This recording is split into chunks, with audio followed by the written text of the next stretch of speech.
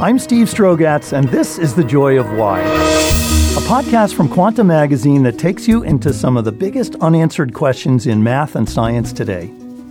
In this episode, we're going to be talking about time crystals. What are they? Well, have you ever heard of a perpetual motion machine? And have you heard that they're impossible?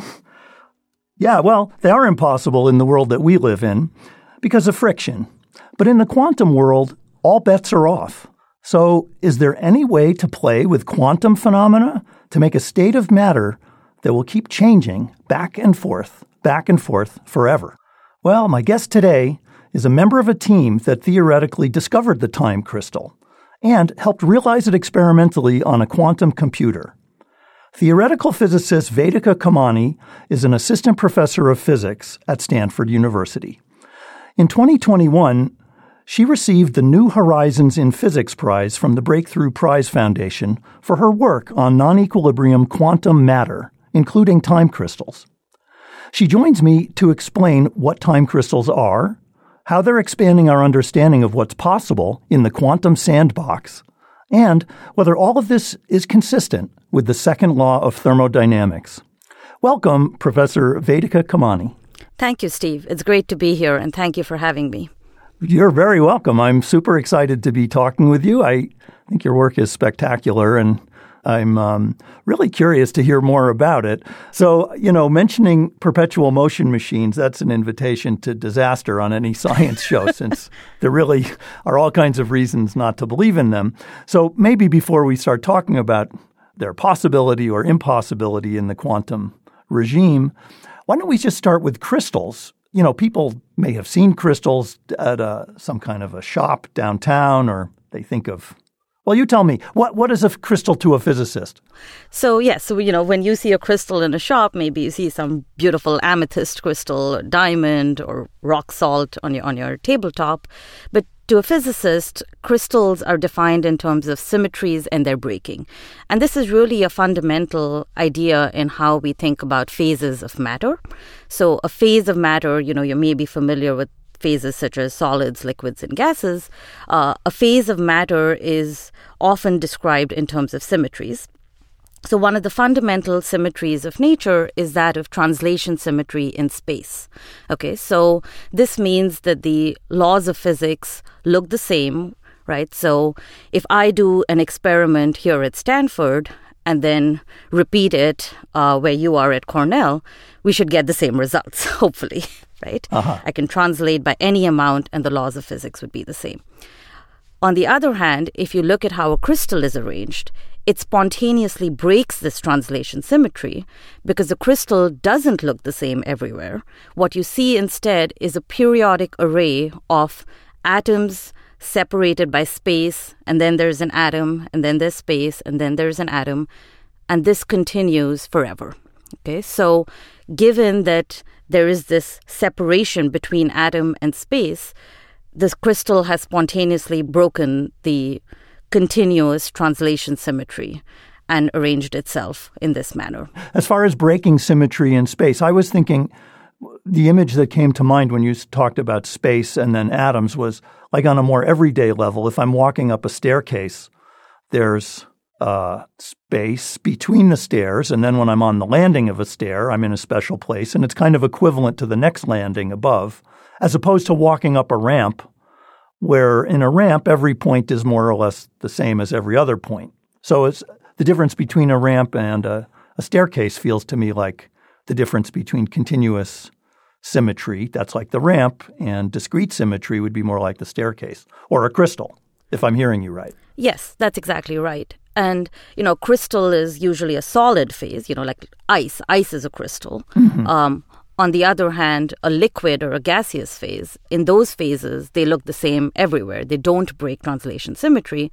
In a statistical sense, you could look at a little volume of water, and no matter which volume you pick, it always looks the same. So we say that liquids and solids, or water and ice, are in two different phases of matter because one of them respects the translation symmetry of nature and the other doesn't. Okay? The other spontaneously breaks it. All right, so now that we understand better what a crystal is, then what's a time crystal? So just like we talked about translation symmetry in space, equally fundamental is translation symmetry in time, which means that if you do an experiment today or tomorrow or the day after, you should get the same answer. But, space and time aren't the same because you can easily go forwards and backwards in space, but you certainly can't go forwards and backwards in time. And that's the reason that, because space and time are different and systems tend to evolve towards these entropy maximizing equilibrium states, which by definition are in rest, that's the reason why, it had been believed and proven that in equilibrium settings, you couldn't get time crystals. Okay, so the recent kind of angle on this work has come from this very different corner of physics where we've been thinking about quantum systems that are fundamentally out of equilibrium. And that's one of the things that's very exciting to me about time crystals, that it's an instantiation of this out of equilibrium quantum phase. So a time crystal is a phase of matter that spontaneously breaks this translation symmetry in time to show you some kind of periodic pulsing forever. So to show you some kind of periodic time dependence forever. So it's like the emergence of a clock in a system. But importantly, this should happen spontaneously, which means without any feed of energy or without any drain of energy, okay? Because, battery-operated clocks are all around us. You can buy one on Amazon, right? Okay, good. I'm glad you're bringing that up because I had been sort of wondering, you keep saying spontaneously. So let's hear it again. Spontaneously is as opposed to something that's being triggered or driven to do its thing because of some battery or other source of energy? Exactly. Okay. So in a time crystal, unlike a clock that needs a battery or has to be plugged into the wall, the time crystal is going to be some kind of thing that goes back and forth or changes in a clock-like manner without a source of energy? That's right, yeah. So there's no net input of energy in the system, and it should be able to spontaneously, off its own accord, show you this kind of periodic motion in time forever. It sounds like science fiction. Yeah. I mean, once you dig into it, it really is science and not science fiction, but it's pretty cool. Yeah. It's sort of hard to believe. We're so used to thinking of, like, say, anyone who's had a grandfather clock, which is based on a pendulum swinging back and forth. They do pretty well for a while, but if you go inside the pendulum clock on a grandfather clock, there are some weights that start to get lower and lower, and like after a week goes by, they're down at the bottom, and you have to lift them back up again. Like that's putting source of energy to keep the clock running. What's different about how can a time crystal avoid that?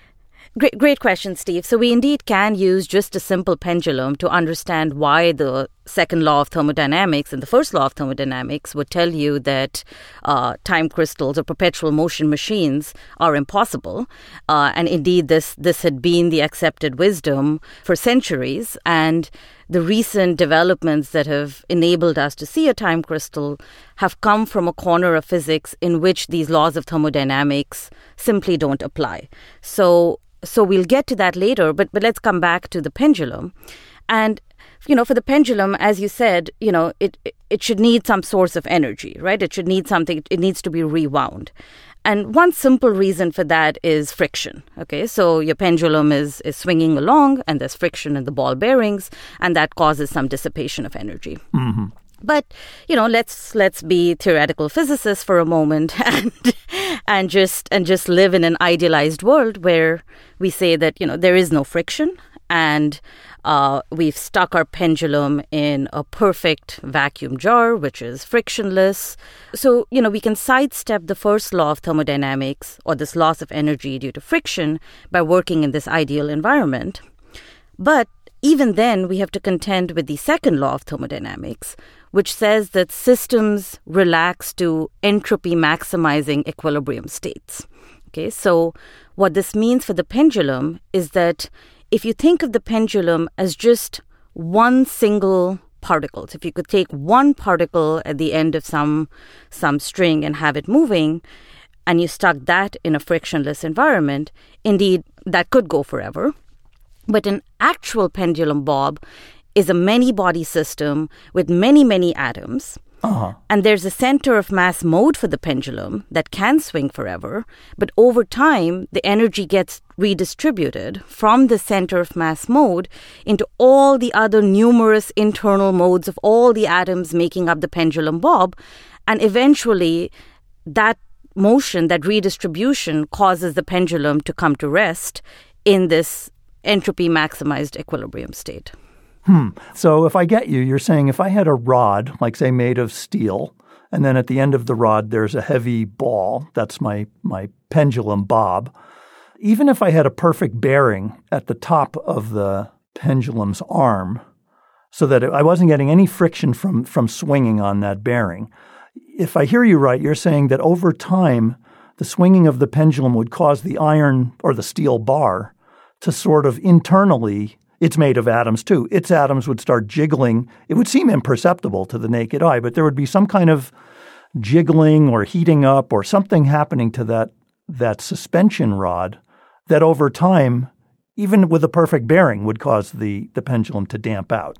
Exactly. And even if you didn't have a suspension rod but had an invisible perfect string, the bob itself would have many, many atoms. The bob. Okay, man. It's really hard to get around this second law. Exactly. Yeah. So let me try out something with you here. It's kind of silly, but I'm trying to imagine what you've mentioned continuous symmetry in time or discrete symmetry in time. Is there a way you could sing them for us? Like what would continuous symmetry sound like? What would discrete symmetry sound like?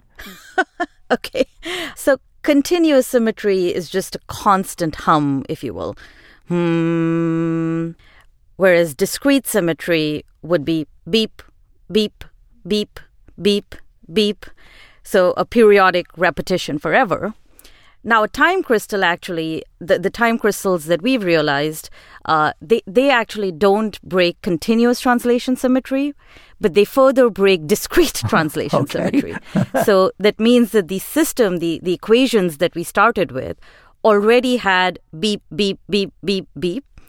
And the time crystal then comes in and does beep, bop, beep, bop, beep, bop.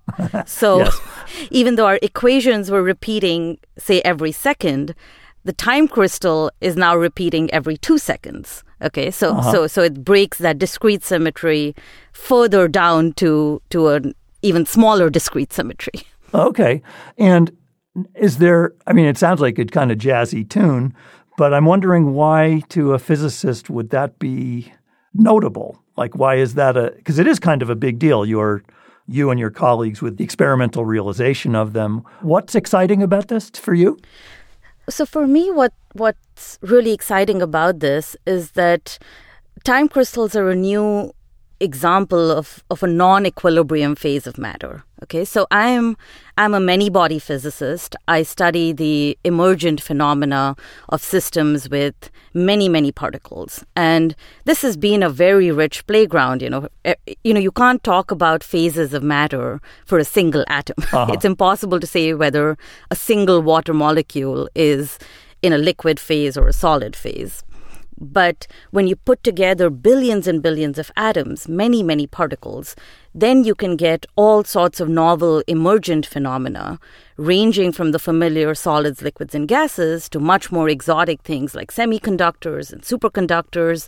And much of the last several decades of quantum physics has been spent in thinking about how, all the exotic, amazing properties that systems of many strongly interacting quantum particles can display. But all of this understanding fundamentally relies on the laws of equilibrium thermodynamics, okay? And the reason for that is that it's really, really hard to describe systems of billions of particles, Like there's something in quantum mechanics. There's quantum states live in what's known as Hilbert space, and Hilbert space is exponentially large.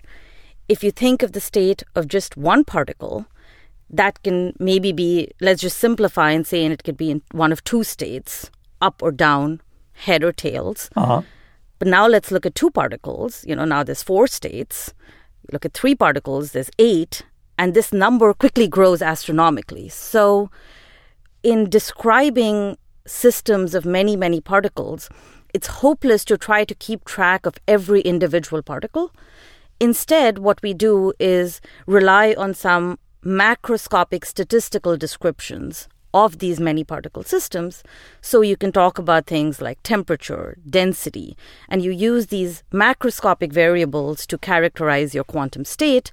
And then in terms of that, and then you can take those equilibrium states defined in terms of a few macroscopic variables and talk about phases of matter. Okay? So this has been the program for the last several decades.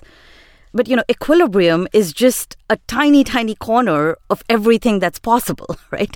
If you think of the world around you, nothing is in equilibrium, right? So thinking about equilibrium states is such a small corner of what's possible in the description of quantum mechanical systems. And now for the first time, we actually have a window in both experimentally and theoretically. We have a handle on how to think about non-equilibrium states of quantum matter. And in these non-equilibrium settings, it's possible that the laws of thermodynamics that we relied on so extensively simply don't apply. Maybe, before we get into that, because you keep mentioning equilibrium, it's a word that's used in ordinary speech. People know, I'm in equilibrium, I'm not moving, I'm balanced. But what do you mean when you say equilibrium? Because you keep talking about many particles or many body systems. So what's in simple terms, what does it mean to be in equilibrium, or what does it mean to be out of equilibrium? By equilibrium, I mean that certain statistical macroscopic properties of the system don't change in time, even as microscopically the system could be all over the place and constantly changing. Okay, like I'm sitting here in a studio where the air in my room I didn't notice any sudden chill in the room. The temperature is staying the same. But the individual air molecules are zipping around in the room. Exactly. So imagine that, you created a barrier. Suppose you painted all the air molecules pink, and you picked one molecule and you painted it black. And let's say that you start with a barrier so that all your molecules started in one half of the room. And then you lifted the barrier and you waited a little bit, okay? Then very quickly, the density of these molecules would look uniform statistically everywhere. But if you try to take that one tracer molecule, which was black, that's still zipping around like crazy, right? So if you were trying to track that one molecule, that's never in equilibrium. Okay. But if you're trying to track something like the density of molecules in any one region of space, then that shows some initial transient and then settles down into a near equilibrium state, right? Yeah, and I think people know this from the days when smoking used to be allowed. In public places, right? That like somebody over there is emitting a puff of smoke, and then if you waited long enough and like you were stuck on a plane with them or something, that smoke would diffuse around the whole room, and eventually, let's suppose they've stopped smoking now, that like the whole room would be uniformly filled with these smoke particles, and you wouldn't notice any plume or any structure. Yeah. Okay. So things come to equilibrium sort of in these conditions if they're closed off and just no energy coming in or going out okay. But so what's out of equilibrium look like? Out of equilibrium would shockingly be that suppose you started again with all your air in the right half of the room and you lifted the barrier and then you waited and you waited and you waited and you waited and you came back and you still found that most of your air was stuck in the left half of the room, even though there wasn't any physical barrier preventing it from leaving. That is a weird image. Yeah. So that sounds crazy, but in an actual system of quantum atoms, in the quantum setting, this is a phenomena known as many-body localization. Localization just means things get stuck, okay? So this experiment was actually done in the lab in an experimental group in Germany, where they prepared an atomic trap where all the atoms were on the left half of the trap, and then they waited for a long time, as long as their experiment would allow, and then they came back and the atoms preferentially remained in the left half of the trap. Okay. So in the quantum setting, we now know that this is a possibility. And the reason that this completely gets around the second law of thermodynamics, I don't want to say it breaks it, it's just a setting in which the law of thermodynamics doesn't apply.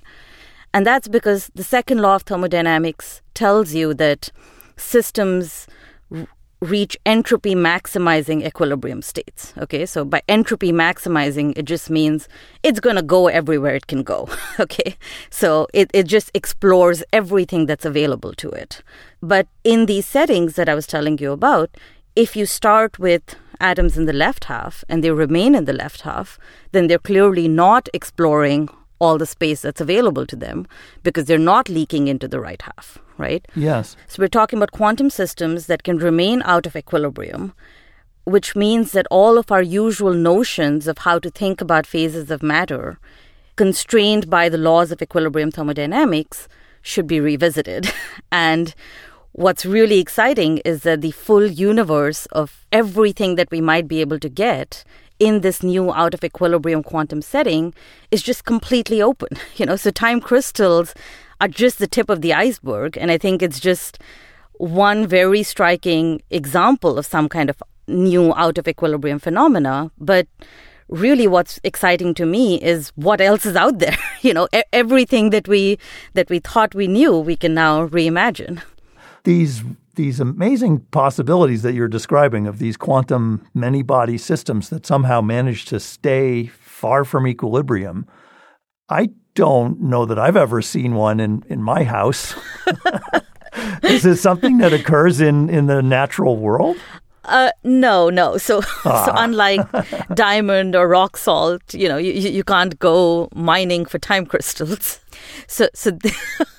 So these are phenomena that exist in highly engineered quantum systems. So many of these theoretical advances in thinking about quantum systems that remain out of equilibrium forever has been motivated in part due to experimental advances in building quantum coherent and controllable systems. It sounds like you're about to say quantum computing, that there's this race around the world in China, in the US, in Europe to build this thing that people have been talking about for decades now, the idea of using quantum mechanics in a new kind of computer.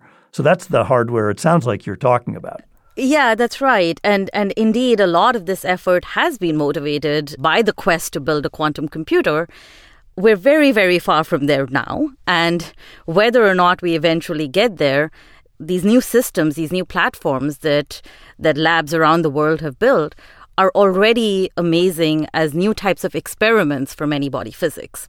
I want to just underline that. I don't want to cut you up, but I just think that's such a cool thing that you just said. I want to make sure our listeners heard that. Because people have heard all this hype about quantum computing and how it's going to, break our cryptography on the internet, or it's going to this, or it's going to that. Okay, we'll see. That may turn out to be true or not. But as you say, we're far from that. Correct. But what we do have is what you just called these quantum platforms that may someday give us quantum computers. But right now, they're giving us these new quantum playgrounds or sandboxes to do very interesting experiments and see weird new physical phenomena. Exactly. And these new experiments allow us to probe quantum matter in ways that are extremely different from the experiments that we had access to. In the past, your experiments were designed to probe near equilibrium phenomena. You start with some sample, you connect some leads to it, maybe the leads are at slightly different temperatures, you see some current flowing through the sample, but these new types of quantum experiments are giving us access to completely novel new regimes of quantum systems, in particular out of equilibrium regimes, and they're also allowing us new types of probes into these kinds of quantum platforms. So for me, what's really exciting is that we have new experiments that allow us to ask questions about new regimes in which quantum matter can exist. And so you collaborated with some people on this. I mean, you don't have the quantum platform that we're talking about in your lab. No, I'm squarely in theory land. Okay, you're a theorist. All right. So you don't even have a lab, it sounds like. Yes. But so who did you work with? What group? So we worked with the Google team. So Google has been one of the leaders in the effort to build these quantum devices. And in particular, they have a chip called their Sycamore chip. So we worked with their team to use their controllable quantum platform to realize this time crystal phase. Uh-huh. And so what are some of the ingredients then? In your time crystal, you've mentioned the Sycamore chip from Google. Mm-hmm. Is that enough? Do you need any other components? So what does the Sycamore chip allow you to do? So right now, we're thinking of this quantum platform as a quantum simulator. Now, this chip, in trying to build a quantum computer, what it allows you to do is realize a system of qubits. Okay, so what are qubits first? You know that in a classical computer, you have bits, which are zeros and ones, and fundamentally all computation is reduced to strings of zeros and ones and operations acting on those strings. Okay, instead of a bit, we have a qubit or a quantum bit. And this qubit is going to be in a mixture or superposition, a coherent mixture of 0 and 1 until you go in and make a measurement. And when you make a measurement, then you know whether it's 0 or 1. Mm-hmm. Okay. But now in your case, you're not going to be using the Sycamore chip or this quantum platform to compute anything. You're not trying to solve some difficult computational problem, but you are trying to use the quantum platform's ability to do amazing tricks in time. Exactly. It sounds like. And you tried to get it to do, we were talking about beep, beep, and beep, bop, beep, bop. Is that, maybe we can tie it back to that now? What did you get your chip to do? Yeah, so any computation is just a time evolution, okay? But if you wanted to factor integers, that's a very difficult, very specific type of calculation, which is very hard to do. But in the meanwhile, now that we have these gates, which make the qubits interact in certain ways, to get the beep, beep, beep, beep, beep part of it, let's say we have two types of gates, just to simplify this, okay? We have a type of gate that causes the qubits to interact with each other. And then we have a type of gate that flips the state of the qubit. Okay. Uh-huh. So what the quantum platform can do is apply a sequence of gates in a periodic fashion. Okay, so let's say I apply a layer of the interacting gates, a layer of the flip gates, a layer of the interacting gates, a layer of the flip gates, okay, and then I can continue that in this periodic pattern. So that's the beep, beep, beep, beep, beep, beep. I see. You're imposing that. You're imposing that on the chip. I'm imposing that on the chip. But the chip doesn't respond with that same symmetry. Exactly. And then I go in and I measure my system after every beep, beep, beep, beep, beep. But I find that, actually the state does beep, bop, beep, bop, beep, bop, and only comes back to itself every 2 periods and doesn't respect that symmetry. And what's important to call it a phase of matter is that all of this is stable, okay? So then you can go in and you can change the parameters of the interaction gates. You can change the amount by which you flip it, okay? And in some extended range of parameters, you continue to get this beep, bop, beep, bop, beep, bop response. I see. So it's not a very delicate, like super cherry-picked kind of thing. It's pretty robust. Sounds like it's totally robust. Exactly. We called it absolutely stable in one of our works, and that's important. You want to call it a phase of matter. This is really very, very robust. It's not a fine-tuned evolution in any way. Can you share with us your own feeling when you first realized that this idea that you had years earlier was working in real life? Like, did you jump around the room? Did you start singing? What did you do? No, because it was a long path here, right? So we had this idea years ago, and sorry, I don't know. No sounds very negative. You could say whatever. Yeah. Tell me the truth. What happened? Yeah.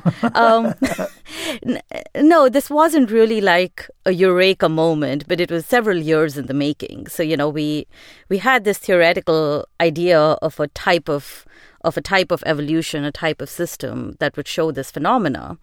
And then there were many amazing experiments that saw pieces of this and very quickly tried to realize some of this physics in lots of different platforms. And, all of these precursor experiments saw certain aspects of the physics, but not the physics in its full glory. In its full glory, the definition of this phase of matter is through something called eigenstate order, which extends across the entire spectrum of the system. It's quantum coherence at very, very hot temperatures. That's not fully accurate, but at very high energies. Okay.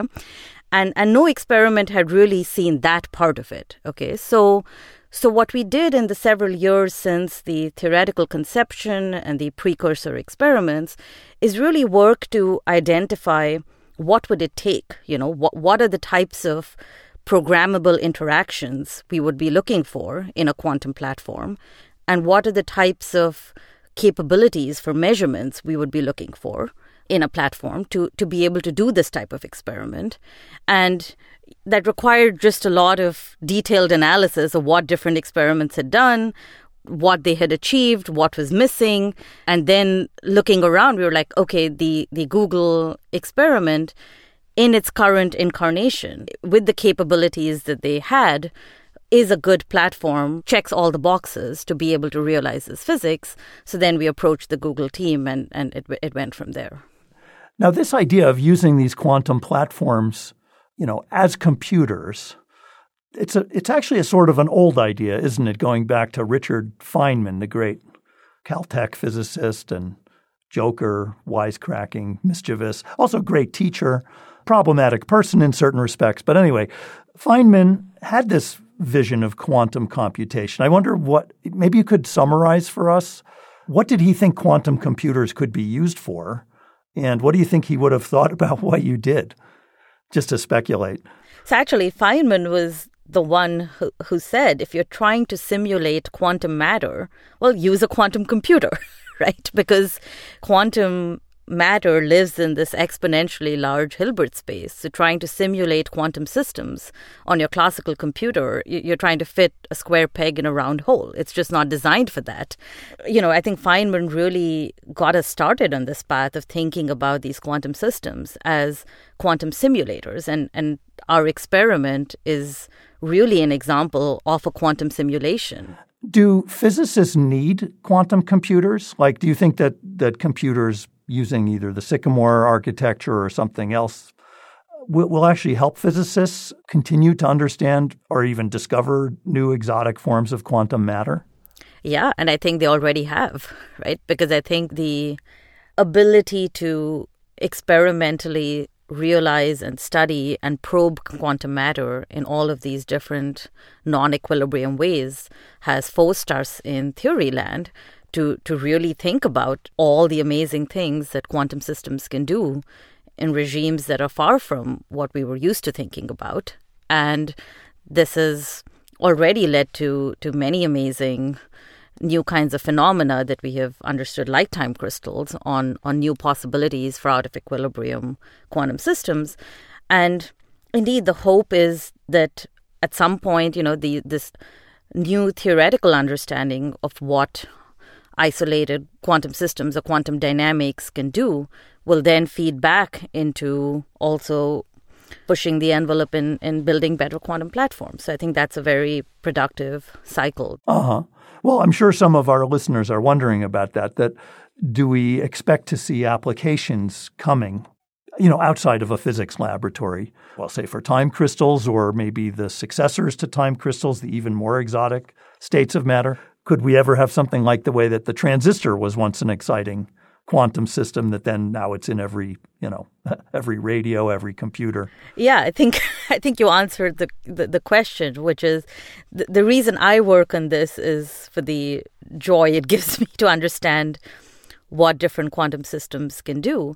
But anytime you have a new stable phase of matter that can do unexpected things, the possibility that down the line it could be used in some kind of application is always real, right? Like when Einstein was thinking about general relativity, he didn't foresee that it would be it would make its way into your GPS on your phone, right? And like you said, when people were thinking about semiconductors, they surely couldn't have envisioned the semiconductor revolution that followed. Well, it's a very inspiring example of curiosity-driven research. I mean, I love the way you come out and say that you're doing it for the joy, just to probe the strange and fascinating behavior that's possible in quantum systems. And we don't know yet where it will go, but we need people like you with curiosity doing it just for the excitement of it. So, Vedika Kamani, thank you very much for talking with us today.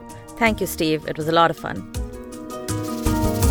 Stay up to date on the latest happenings in science and mathematics. Sign up for the Quanta Magazine newsletter. It's free, landing every Friday in your email inbox. Head to quantamagazine.org for more info on how to sign up. The Joy of Why is a podcast from Quanta Magazine, an editorially independent publication supported by the Simons Foundation.